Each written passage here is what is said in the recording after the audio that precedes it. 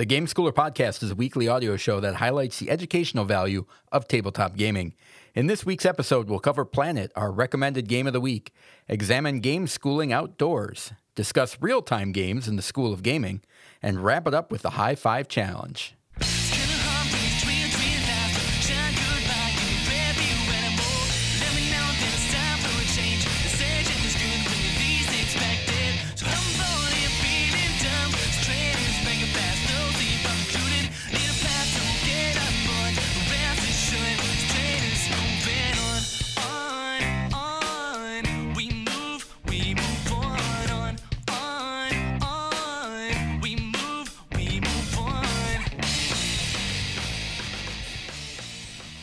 Welcome to the Game Schooler Podcast. I'm your host, Doug Kotecki, along with my co-host, Dr. Michael McCabe. How you doing, Michael? Doing great, Doug. How are you? Good. Are you all fresh after your vacation? Man, I am ready to get after some board game conversation. How about you? I'm exhausted, tired, and in need of rest.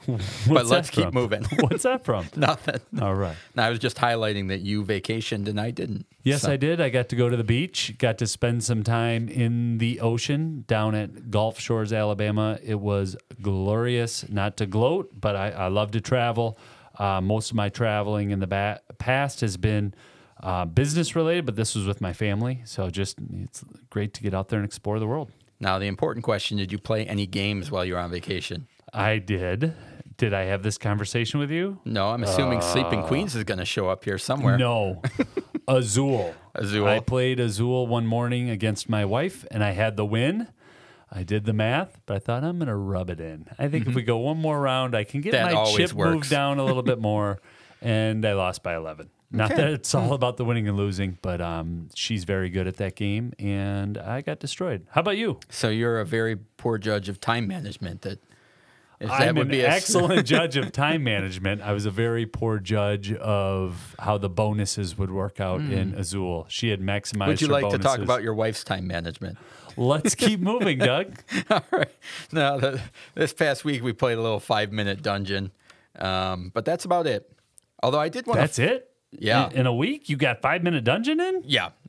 Isn't this a podcast about board gaming? Yeah. We got 2 games in? We must have actual lives. Yeah, life happens, Michael. Sure does, man. I did want to follow up. There's a new report that I saw that got released that I think Apple was touting that they have over 2 million episodes, I believe. Nice. Of podcasts on their podcast platform.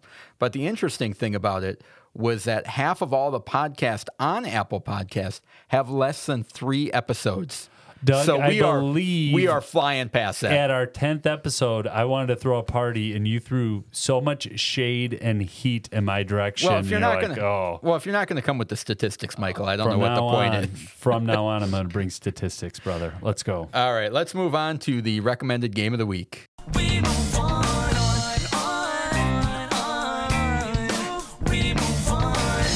The recommended game of the week. The recommended game of the week is a family-friendly game we think you should add to your collection, or at least to one of your friends' collection, and freeload off them whenever you can. Thanks, Doug. And it passes our stringent criteria for quality and content. This week's game is Planet by Blue Orange. Tell us the stats on this, Doug. First of all, this really isn't a game to say that about borrowing from your friends, because you also have this game. Well, correct. Okay. But if I have a friend out there or two who wants to borrow the game, you're welcome to come on over. They're welcome to my collection. Small fee. You can play my game, or I'll send you to Doug. All right. Well, that Planet was released in 2018. Added some new stats in here. I thought we should throw them in there, even though I'm going to butcher these names. What's the designer's name? Can't wait to hear you with this statistic. Erdis Solinskas, I believe. The art is by... Why'd you even try to pronounce that, man? You don't think that's right? Did you go on other podcasts? Solinskas? There's no way that's how you say that person's last name. Well, now you're just making an issue out of it. Hold on. That's not even an umlaut. That's a special character on top of the S. Zulinskas. There you go. Zulinskas. Yep, it does the Zoolander thing to it. Good. All Keep right. going. The My art bad. by Sabrina Muraman. 2 to 4 players, 30 to 45 minutes. ages 8 and up, and it is a 2019 Mensa Select winner. So they Mensa. When Yeah. you're a part of an organization, Doug, you should be able to pronounce that. You've probably been in Mensa since you were about 8, right? That's where the genius is? Yeah. I believe I tried to get in. They said nope. No, capacity was full. Yeah. So they beat us to the punch by selecting this one. Yeah. According to the publisher, the spark of life is about to jump from your hands to spread out in the world. Deploy your mountain ranges and your deserts. Spread out your oceans and your glaciers. Handle wisely your continents to form environments suitable for the apparition of animal life. And maybe you'll manage to create the most densely populated planet.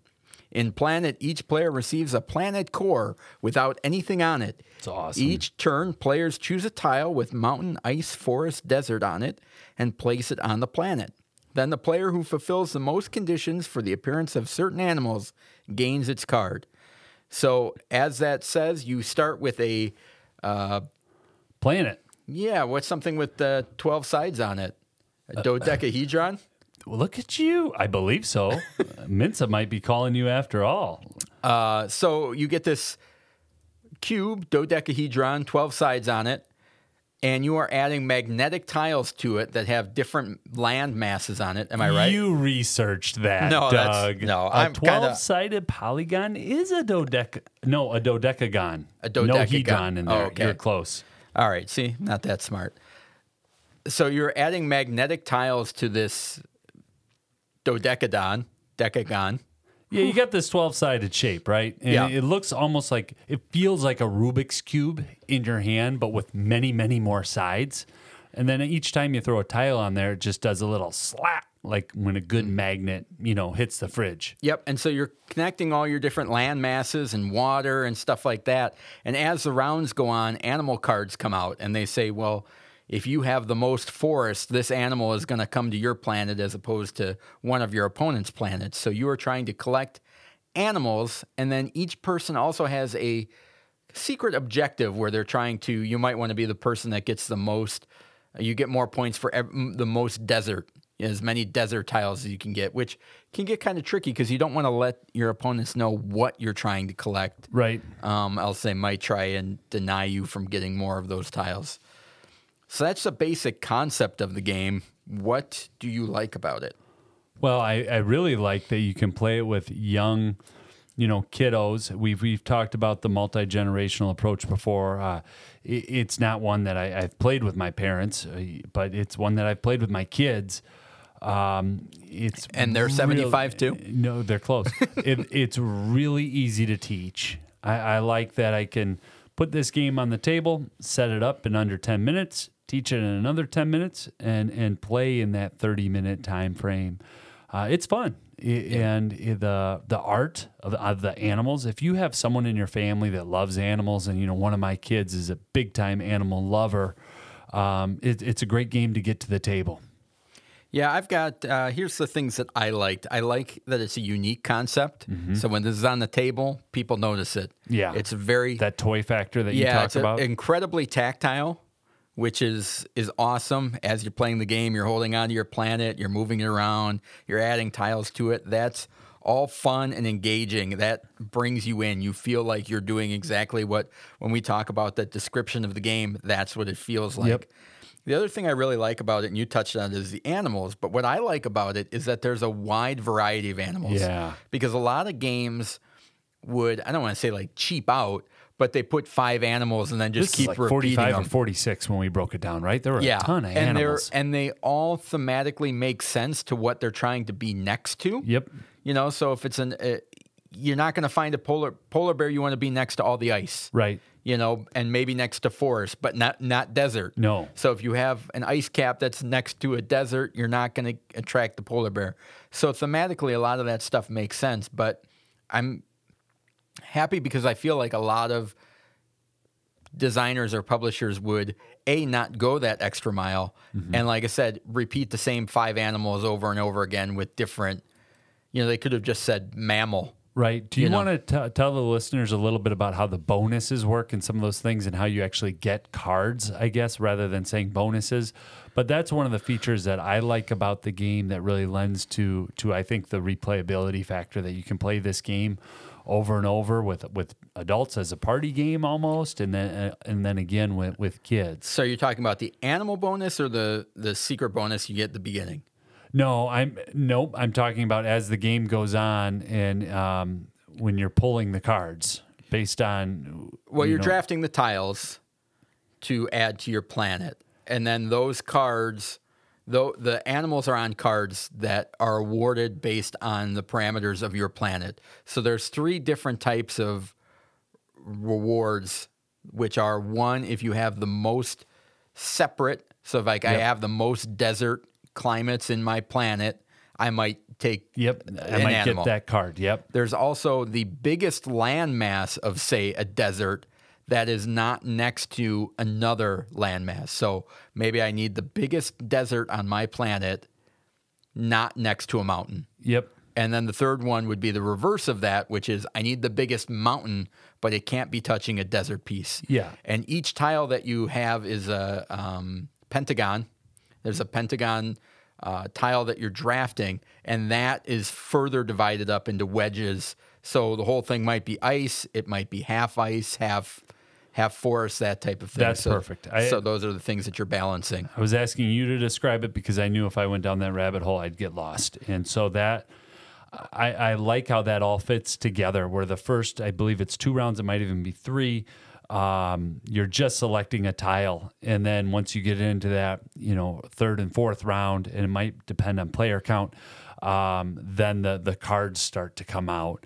And so I do like how that works, and it's a unique mechanic to this game. Yeah, and as you draft the tiles, the ones that aren't picked show up later in the game. Yeah. They start making a face-down pile for the later rounds, They keep coming back. which is kind of a neat thing too. Now, I've got 2 little nitpicks. Is one of them, there's a little bit of a scoring hurdle that I think when you're teaching the game, because there's 2 distinct concepts in this game. One is an area, and they call them areas and regions. Yeah. And so the area is a big mass, I believe. Contiguous, connected. Yep. And a region is just one of those pie slices. So you can have multiple pie slices, multiple regions make up an area, and I could be completely backwards on But this. it's confusing. Yeah. So that's a little bit of a hurdle, but once you learn it and you're in the game, it's not an issue.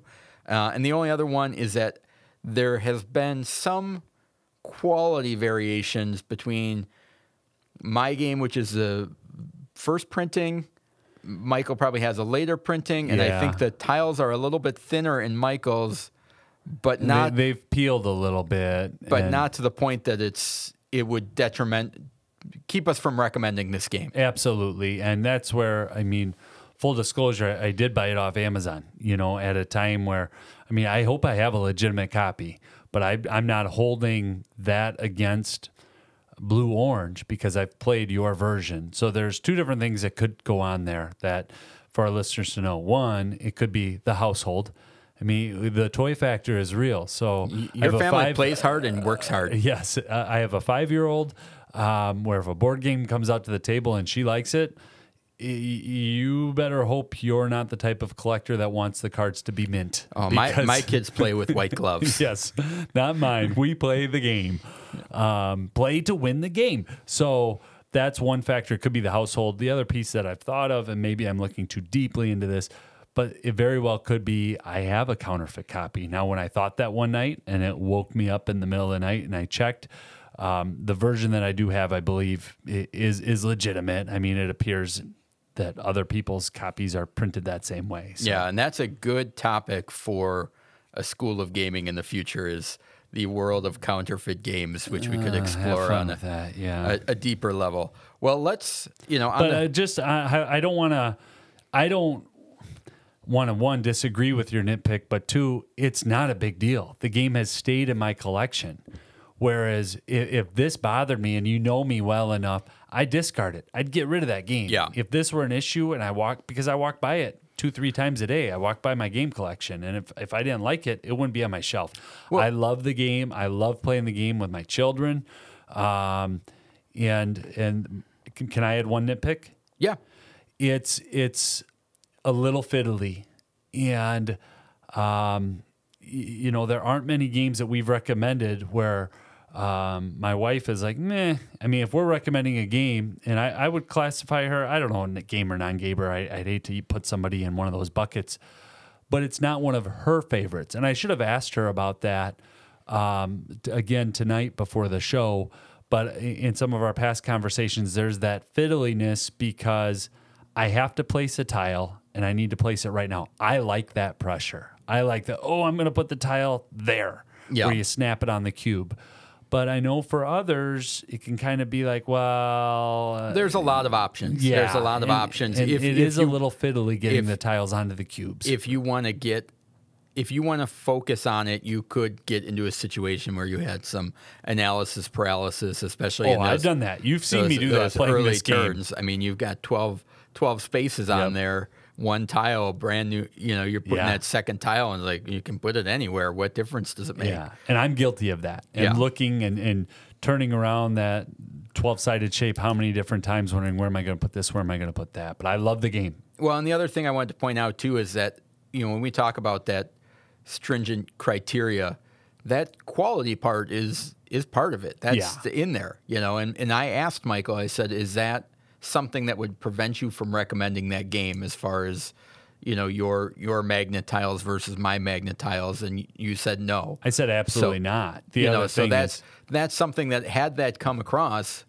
we wouldn't be recommending it. And we have our criteria and we also have a joint agreement on it. There's not something that I say, well, I think it's a great game and my copy is great and we're going with it. Right. That I'm railroading it through. It's something that both of us are recommending as part of a game of the week. Well, and had I bought this full price in a friendly local game store, I may have a different feeling. I bought it half price on Amazon on Black Friday or whatever crazy Cyber Day they have out of out of the Blue Orange store.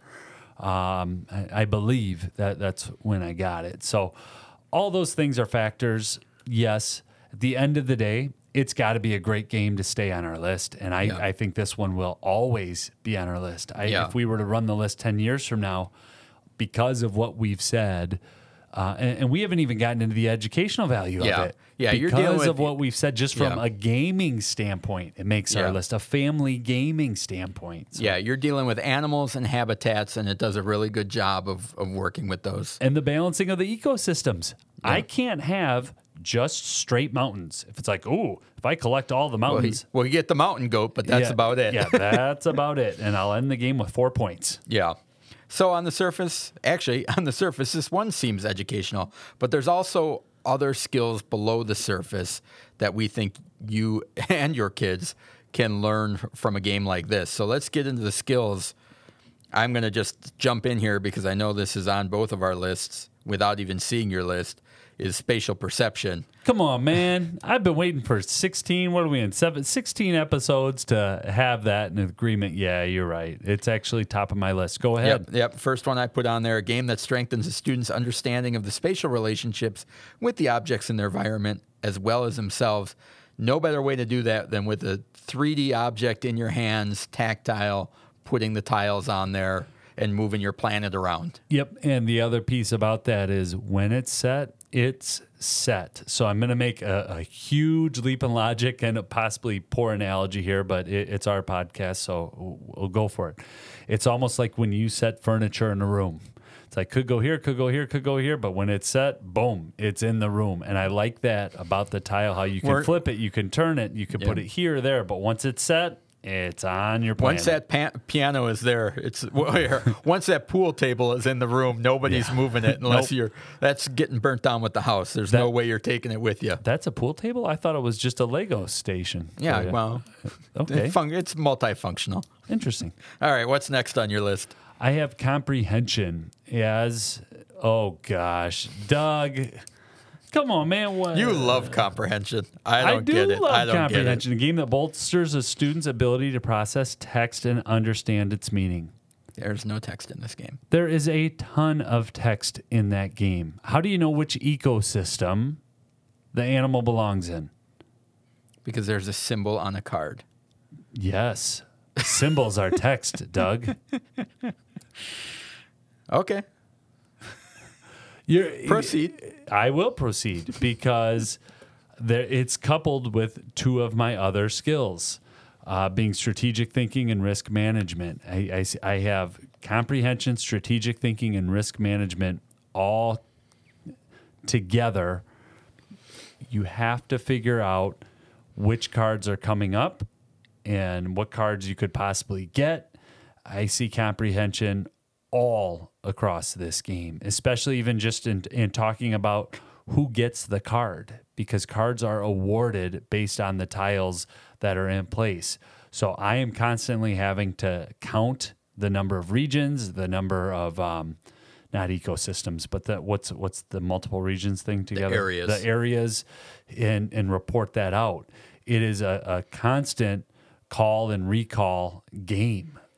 So among social interaction, all those other skills that are there that might make your list, comprehension is in this game. Do you want to take back that smirk and head nod from 2.5 minutes ago, or no? You're letting it stand? I'm thoroughly convinced.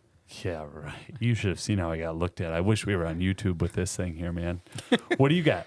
Well, I definitely have. I'll piggyback on strategic thinking, a game that encourages students to develop a process or long-term strategy for accomplishing a goal. Yep. Those animal cards are placed out at the start of the game, so you see exactly what's coming down the pike while you're playing. Mm-hmm. So you know what's coming up, so you can try and strategize and say, all right, I might try and get these 3, 4, 5 animals that all need similar habitats and traits.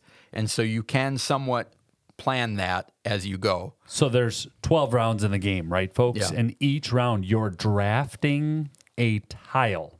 So I'm going to pick a tile and slap that on my planet. And then you can see what animal cards are awarded. So it's draft a tile, be awarded the animal. And that's where that strategic thinking is in, because it's, well, I'd like to get a mountain, except if I grab this ocean tile, I think I'll get the animal next round. And so I think that level of game theory is in there. So that piggybacks to me with anytime you have drafting, this is going to be in there, is the tactical thinking, is that you have to pivot. You have strategic and tactical. I have that. Yeah. I thought about putting critical on there, but I thought that they're two separate things for one reason. One, you're drafting, and you can make that last-minute pivot based on an animal that's being awarded that round. Yeah. It's like, ooh, I might be able to get the largest desert area if I take that tile. At the same time... Get your armadillo, Doug. Yeah, get your armadillo. We talked about those secret goals. Yeah. That's a long-term strategy. Tell them about that, because we talked about it, but we didn't explain that. Well, that's just saying you're trying to get as many regions or areas of a specific terrain type. So you might be trying to get the most regions of, or as many regions as possible of desert. Mountain, ice, desert, yeah. So you're trying to accumulate that, which is a long-term strategy of why you might take one tile over another. Right. In addition to saying, okay, that animal that's 5 rounds ahead, that's going to be awarded out 5 rounds from now, how can I work my way to that? And does it work with my secret goal of collecting deserts? Well, so there's that long-term yeah. planning, in addition to the, oh my gosh, if I take this ice one right now, I might win the polar bears right now. Right now. And that's where, on that example, let's say Doug is trying to prevent somebody else from getting ice because he thinks that they are collecting ice, that that's what their secret mission is. That's where the risk management comes in. It's, do I let you do this? Do I do this right now? And that weighing and evaluation aspect and prioritizing is why I have that skill mixed in with strategic thinking and comprehension. Because risk management is a game in which students must identify, evaluate, and prioritize options to reduce the impact of unfortunate events or risks. And so I see those 3 skills being in there. There's a whole lot of game theory built right into this too, where if I'm playing with my 8 or 9-year-old kiddo, they may not be thinking at the level of, I want to prevent dad from doing this, but they also might. And that's where it's an entry-level game that combines some pretty sophisticated and their theory mechanics. changes where it's, a polar bear is my favorite animal, and I'm going to do whatever I like. I've seen that too, where it's like I'm going to do whatever I can to win the animal that I want, regardless of the points, and that's valid. Sure. Within itself, of just okay, now you're learning about the habitat that a polar bear needs. Yeah. My next one on the list I have is competition, and the reason I put this on the list was it's a good one. That constant. After in the rounds that animals are scored or awarded to the different players, after you pick the tiles, everybody places their tiles, you award those. And so there's that competition that's happening every round, right, as those animals are being given out to the planets that earned them. So there's that, you're constantly aware that you're competing with other people's planets to attract those animals to your planet. And I think it's a different type of competition. It's a nice competitive thing because it doesn't seem cutthroat, but you're being reminded that you're winning or losing. A little bit of a tug of war built in that entire time. So within the round, and that's a game that develops healthy competitive habits as two or more parties compete for a goal that cannot be shared. Love it. My fifth and final skill is one that you've never agreed with, which I can't say I've been saving up till now. You're thinking hard because you're like, I have agreed with competition before. It starts with a C and ends with reativity. Creativity, folks. A game in which students produce original ideas that may be useful in solving problems, communicating, and entertaining. You build a planet. And that... It might be a little bit of a stretch. But I feel like honestly, you're convincing. I'm convinced, and I feel like you're struggling to come up with the. It's almost like you're nervous about it. No nerves here. Cool as a cucumber. I don't get rattled when we're talking about definitions here, man. But it is cool at the end of the game where you flip around your planet and you look at the different tiles and how things fit together, and once in a while it's, whoa, I didn't realize I had that many regions of water. Look at the different oceans that I've got here. So it's a cool little piece of the game, especially in a 30 to 45 minute game. It's not like it was a 4-hour build and I own it. Yeah. And at the end, you got to take your planet apart. Well, and I think that leads into my last one, which is confidence, because at the end of the game, you do have that thing that you've created, and it's tactile. You can hold it in your hand. You can spin it around. You can see what it is, and there's something about even if I've only collected 3 animals, kids are really excited about that. Yeah. And they're excited about the animals that they got and the planet that they created, and that sense of accomplishment is kind of what I put under confidence of just, I feel really good about the play that I did. And you can lose this game, but kids are still happy with the planet that they made and the animals that they earned and that type of thing. So I think it is a really good confidence builder because no matter how you play, at the end of the game, everybody's going to have a completed planet. Yeah. It's not like one of those games where you play and it's like, well, you mismanaged your time and resources, so those 2 spots are blank. No, everybody has a full planet at the end, so everybody's going to feel good about having a complete planet. I like that aspect of the game. We talked about Dream Home a few weeks back and you could have an empty room and there are no empty tiles. That's a good call. This is really one of the first games where we have had agreement on the skills. And I think that also says something too, that when you play the game and we're just talking about educational value and skills, they're pretty apparent and obvious. Yeah, so that is Planet by Blue Orange. Let's move on to the School of Gaming. We move on. We move on. The School of Gaming. In the School of Gaming, we discuss concepts, keywords, etiquette, and helpful ideas in the world of gaming and education. This week, we'll be talking about real-time games and game schooling outdoors. All right, is that me? That's you. All right, so what is a real-time game? What is a real-time game? It is a game in which players must take turns in a set amount of time, usually as quickly as possible, and players either lose or are penalized for not completing the required tasks in the provided time.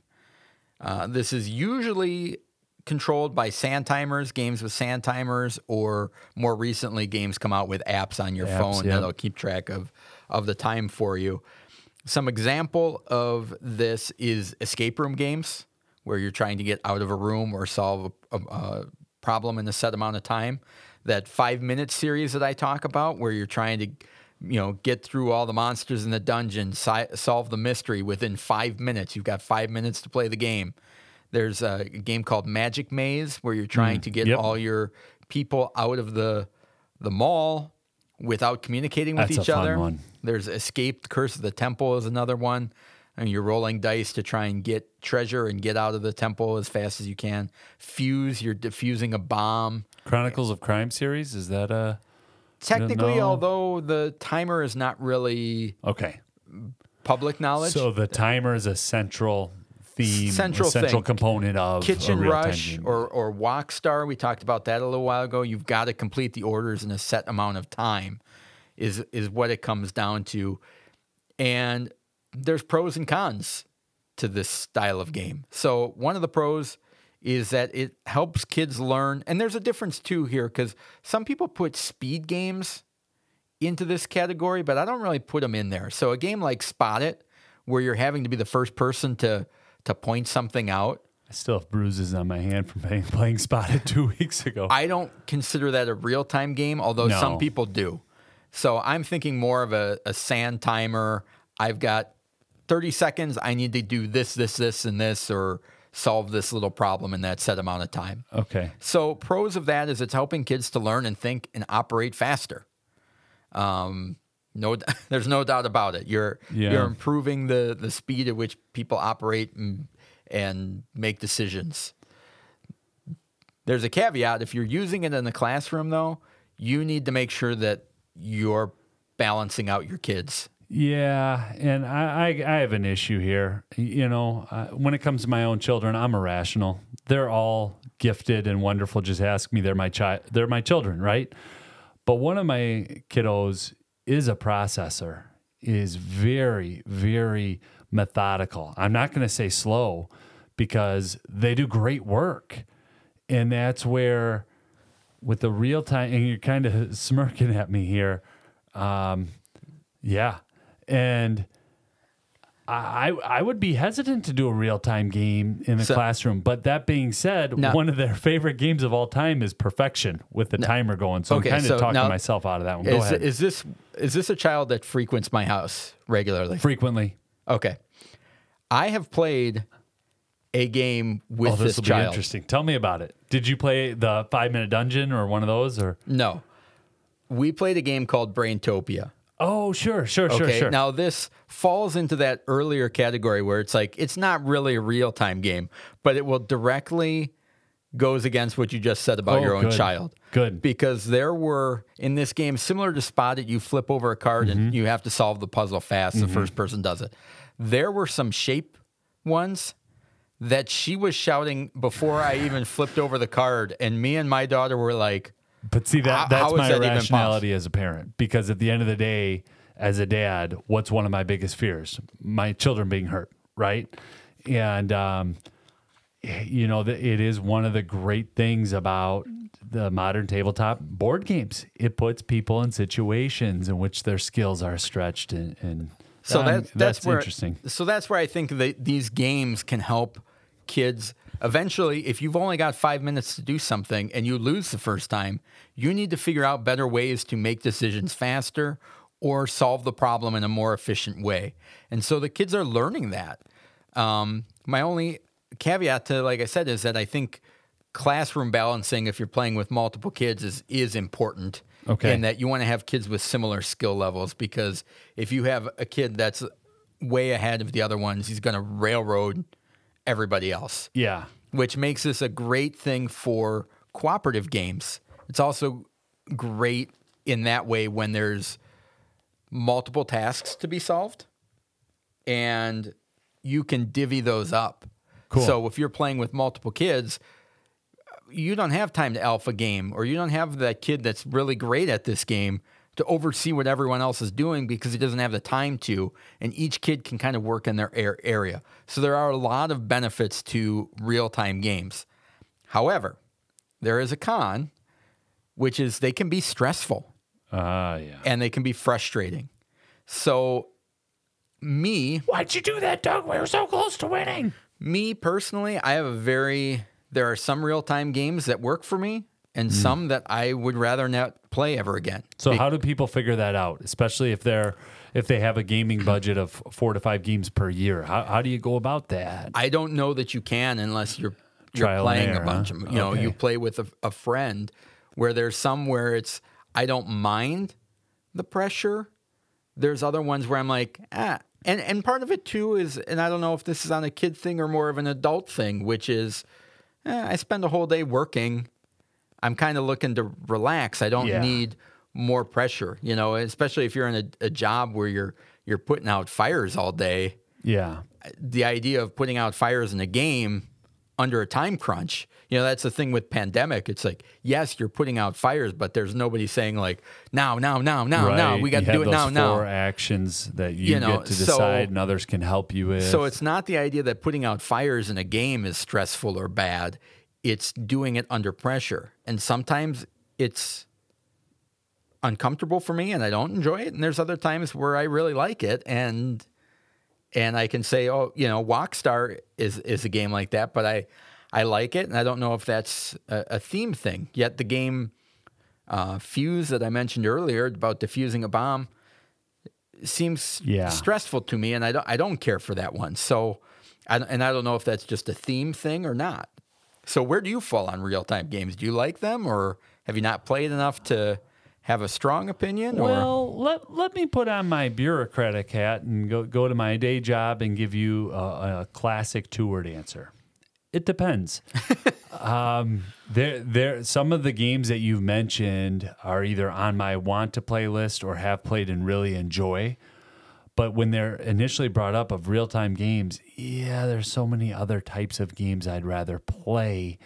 That being said, in the next segment, when I talk about game schooling outdoors, real-time games, I love having a clock. I love racing against a clock and being able to stop that clock and knowing what's coming. And so I do enjoy some of the games that include an app. I know we're unplugged and we're in that zone, but some of the sand timer, or you have to do 4 things before you can actually do this, and you got to do it in 5 minutes, not so much. But if we're all working together, if I can just, here's to bottom line it, if I can just shout out ideas and the group can say good idea, bad idea, but we're moving on, I like it better than if the responsibility is on me to complete the challenge. Does that make sense? Yeah. Well, and that's the thing where like the unlock games are a timed game to some extent. My family loves them.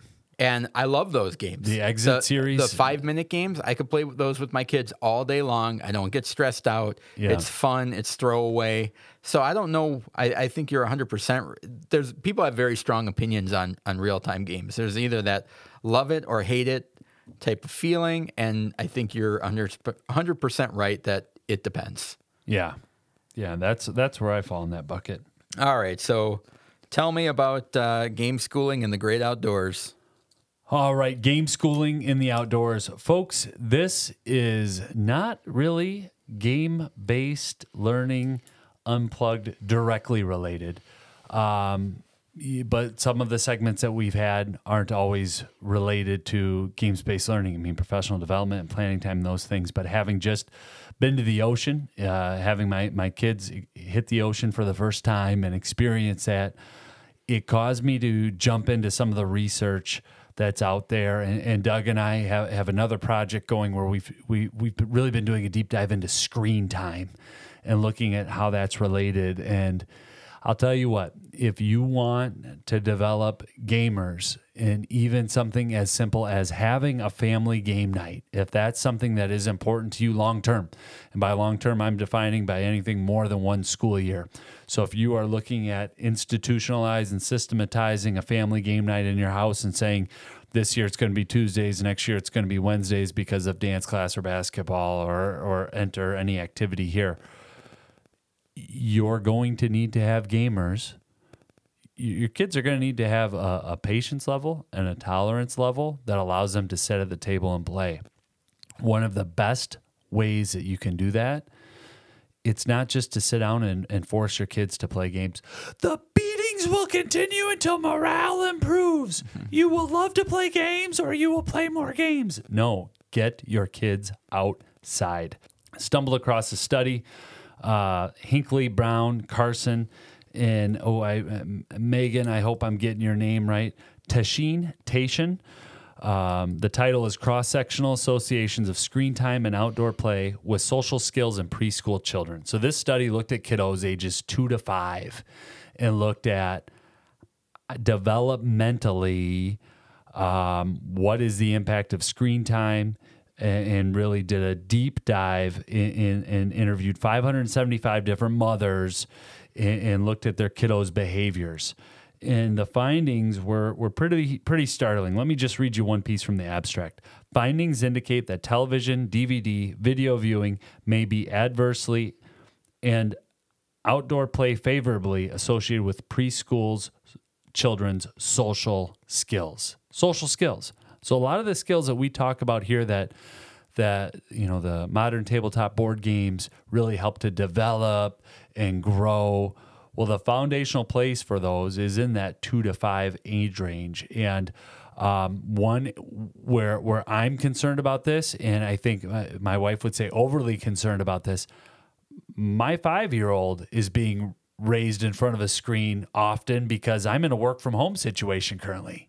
And so this is something that I really struggle with internally of how much screen time is too much screen time. And no, when I'm on lunch right now, and I've joked about it, we are sitting down and playing Sleeping Queens. Get away from the TV. But in the spring and summer months, one of the best things you can do for your kiddos is to get outside. And there is so much research on outdoor play. But the big thing, we talk all the time about bringing families together and unplug. Just get your kids outside. So with Planet being the theme and with, Earth Day right around whenever this is being released, it was just something that I wanted to add in kind of to our library and the School of Gaming, that it's not always just about playing board games. If you want your kids to develop some of those social skills, the research is clear on outdoor play. And this article, I thought, stated it the most succinctly, especially when they were doing, quantitative research. They were looking at statistics that were derived in a quantitative study. So that's that, and that's what I've got for game schooling outdoors. Did I miss a mark, or what were you thinking on that one, Doug? No, I think that's good, and there's nothing stopping you from taking some of these games into a screened-in porch or taking them outside and playing a card game at the park. Yeah. If you want to tie it back around to gaming, that's certainly something else that you can do. And 100% that we're not advocating that you sit inside all day and play games. Right. There's a lot to life. And the last thing that I'll say is, man, you just have magical moments outside in nature, and anyone who knows me, I like a hotel. I like my own bed. We've talked about that before. I'm not a guy who's going to camp in a tent. But there is something about being outside and playing outside. And so the last thing while you're on your drive or your walk or however you're listening to us, just think back when you were a kid and think back to ages, 2 to 10. And what outdoor activity did you love to play? And regardless, it's timeless. I mean, that activity is timeless. Now, I know kids aren't playing Kick the Can or Ghost in the Graveyard in my neighborhood anymore, but they are still playing. There's some outdoor activity that brings a level of joy that's very healthy for people who are in those developmental years, especially 2 to 5. All right. Well, that is the School of Gaming. Let's move on to the High Five Challenge. We move on.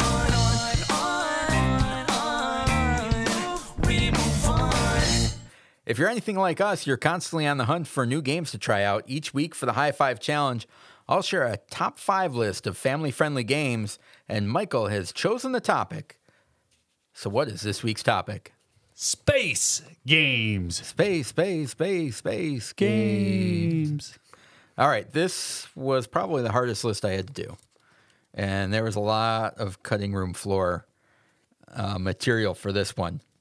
So let's get into... I picked 3 honorable mentions, and they did not make the list for very specific reasons.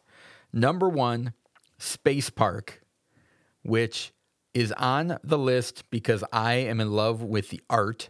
This is a game by Keymaster Games. You know them from Parks. And they have another game called Caper and another game called Campy Creatures. The artwork in all of their games is amazing. Very distinct style. The Space Park one has a very retro 1950s space atmosphere. Very accessible gameplay. Great game, but didn't make the list. Terraforming Mars did not make the list because it is a heavy game. Lots of angry people out there if that's not in the top 3 of a list. Well, and it doesn't fall under that family friendly. Yeah, this is not no, a game I'm that teasing. That was can tongue in recommend. cheek. No, but it's a very popular game. Great, Send all hate mail to Doug, folks, not Michael. great game. A little bit too complex for that family audience. But if you got high school kids interested in Mars, Even middle school, or even late middle school, if you've got an experienced gamer, I know you're cringing over there, but I mean, I can think of some of my nieces and nephews that would love that game. It's a heavy game. And the last one is Quantum, which this one didn't make the list because of availability. It's out of print, and I don't know when it's Thanks coming for getting back. everybody's hopes up, Doug. Well, hey, that's why it didn't make the list. It's an honorable mention. And also, that's not part of the requirement for the High Five Challenge that it be available. But Quantum is a game in which your spaceships you're trying to colonize planets, and your spaceships are dice. But the type of ship it is determined by the number that's on the dice. Oh, cool. So number 1 is a battle cruiser, which moves very slowly, but is very powerful in battle. And number 6 moves very quickly, but can be obliterated very fast. So it moves around the board faster. Really cool game. If for some reason you get a chance to check it out, it's one I would recommend. Now, on to the proper list. Number 5, and this one is this is probably one of my favorite games on the list, but it's in the number 5 spot because of the complexity that it's a little bit higher, certainly nowhere near Terraforming Mars, but that is the Artemis Project. Oh, yeah. So this is a game where you are rolling dice and then putting those dice in that worker placement mechanic around the board. And the way that they resolve is very interesting. You can go with lower numbers, and those resolve faster, but they're not as powerful. Yep. Compared to higher numbers that activate later, but are more powerful. And it's possible that you could so one of them is how you are getting resources, gathering resources. I can put a 1 down, which pretty much guarantees that I'll get one of those resources. If I put a 6 down, I'm going to get 6 of those resources. But I'm going at the end of the list, and there's a set number of resources. So, right. So if Doug puts a 6 down and I put the 5 down, I get the 5. Before I would take 6. And so there might not be any left by the time he gets there. And this is a whole game of kind of building up your own little space station, getting workers and putting them in different buildings and that type of thing. It's a little bit more complex. I think it's probably about a 2.5 range, but not too... 2.84. 2.84, okay. So... like I said, probably my favorite game on the list, but higher because of the family level. Well, in time. That's a weekend, or we can play a late night game. Fantastic game. So the next one on the list is Eminent Domain. So this is Can you spell that for me? I might have a tough time looking that up on Board Game Geek. EMINENT. EM. You need me to spell domain for you? Nope, I got that one. Okay, so Eminent Domain, you start out with a deck of cards or a hand of cards, and then you are taking like one of 5 or 6 actions. And if I take an action, Michael has the opportunity, if he has that card in his hand, to follow my action. Now, because I'm the leader, my action's going to be more powerful than his, but he can play a card from his hand to do that. Then every time you take that action, so I can't think of what one of the actions is off the top of my head, but say the action's recruit. All right, what are you doing in the game, though, man? Can you bottom line? Because this game's new to me. Yes, you are acquiring planets. Okay, cool. You're colonizing now planets. Now I get the title. Yep. And so you're colonizing planets, and then as you do, those planets are giving you a little bit of benefits. And so if I want to recruit scientists, I can do that. Every time I take that action, I add another recruit card to my deck. So it's a little bit of a deck builder, because then later on, if I recruit again and I have more than one recruit card in my hand, I can add those cards to my action to make it even more powerful. So it's a leader-follower game with deck building behind it. So it's a pretty neat one. It was one of the first kind of deck builders that came out after Dominion, but it's not a traditional deck building game. Great. So there's no currencies, things like that. I bet I can guess a game that's going to be in your top 3. I'm going to write it down right now. Go ahead. All right. Number 3, you're not going to guess, which is Tiny Epic Galaxies. Oh, I didn't guess. So the Tiny Epic series is a series of games that are in small boxes, small footprint, big game. Now, a lot of times I'm frustrated with Tiny Epic games because there's so much in that little box. And I feel like it could be a more immersive experience if they actually just made it big instead of focusing on the gimmick. However, Tiny Epic Galaxies is really good. It has a little bit of that leader followship type of thing and rolling dice to do actions, and you're trying to I don't know what the exact talk about the leader followship, because you brought it up in the last 2 games. What do you mean by that, Doug? Is whoever's taking the main turn, they are picking an action that they're going to do. Yeah. And then other people can choose to jump on and take that same action, but usually it's not as powerful as the person that's actually chosen that action.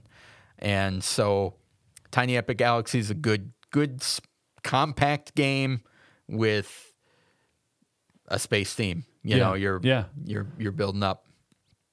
All right, number 2, Junk Orbit. Was that one on your list? No, but I own it and I love it. It's a great game. Tell them about it. So, Junk Orbit, you are orbiting around the moon, Earth, and Mars, I believe. And you are collecting junk from different areas of the board to then drop off at other areas. Or cargo.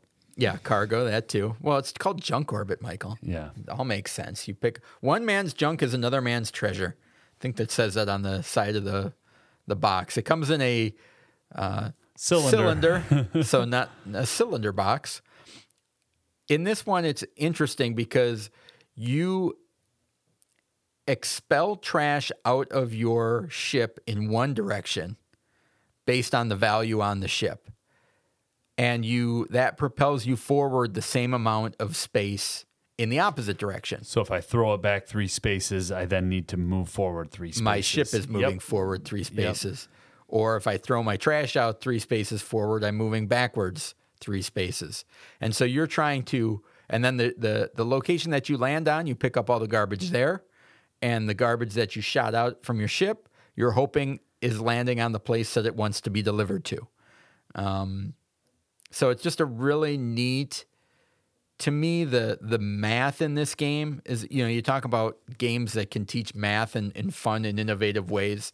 This is a game that does that as the players are working around the different planets and the way that the helixes work to spiral around the planets in the orbit, and you kind of can branch off from spiraling around Earth and then going around the moon. And as you zigzag back and forth, it's pretty neat to see how that one comes together. I know your number 1 game. Oh, I bet you don't. Shoot, man. How did it not make your list? Well, before we go into that, all right. Junk Orbit is a fantastic game. All right. Number 1, Michael? John D. Clare's 2018 Space Base. Yeah, Space Base. Yeah, so Space Base is kind of like a souped up Machikoro, where you're rolling dice. You have 12 ships in front of you, and those ships give you Interesting take on it, Doug. those ships give you different bonuses. And as you acquire new ships, you retire your old ships, which then become active on other players' turns. Yeah, and I love the market feature of that, just how you're Yeah. acquiring, So building. so you start out with ships that only activate on your turn, but as you acquire new ones, the old ones become active on other players' turns. So you are invested. And kind of the neat thing about this game is you're always rolling 2 dice on every turn, but you can choose whether you want to add them together or use them as 2 separate dice. So, for example, if I've got a 4 and a 2 makes a 6, I could activate my number 2 ship and my number 4 ship, or I could combine them and activate my number 6 ship, which there's some ships on like number 12 that if you buy them, you can instantly win the game. And it's interesting. So you're always engaged throughout the entire game of what everybody else is doing. And solid game. Yeah, that list will not disappoint. Gamers, family gamers, you get any of the games on that list. I'm not familiar with Eminent Domain, so I'll say that on the front end, but I'm going to do a 5-to-1 recap. Coming in at number 5 is the Artemis Project, 2019, from Daryl Chow and Daniel Roche. Number 4 is Eminent Domain, 2011. Seth, is it Jaffe or Yaffe? Jaffe. All right, Seth, sorry, but I spelled it for you, and that's from TMG. And then number 3, Tiny Epic Galaxies, Scott Alms, Gamelin Games, 2015. Lots of Tiny Epic games out there, whatever theme you like. You like dinosaurs, you like pirates, go get yourself a Tiny Epic game. Number 2, Junk Orbit, 2018, Daniel Solis and Renegade Game Studios. And number 1, also from 2018, John D. Clare's Space Base, Alderock Entertainment Group, AEG.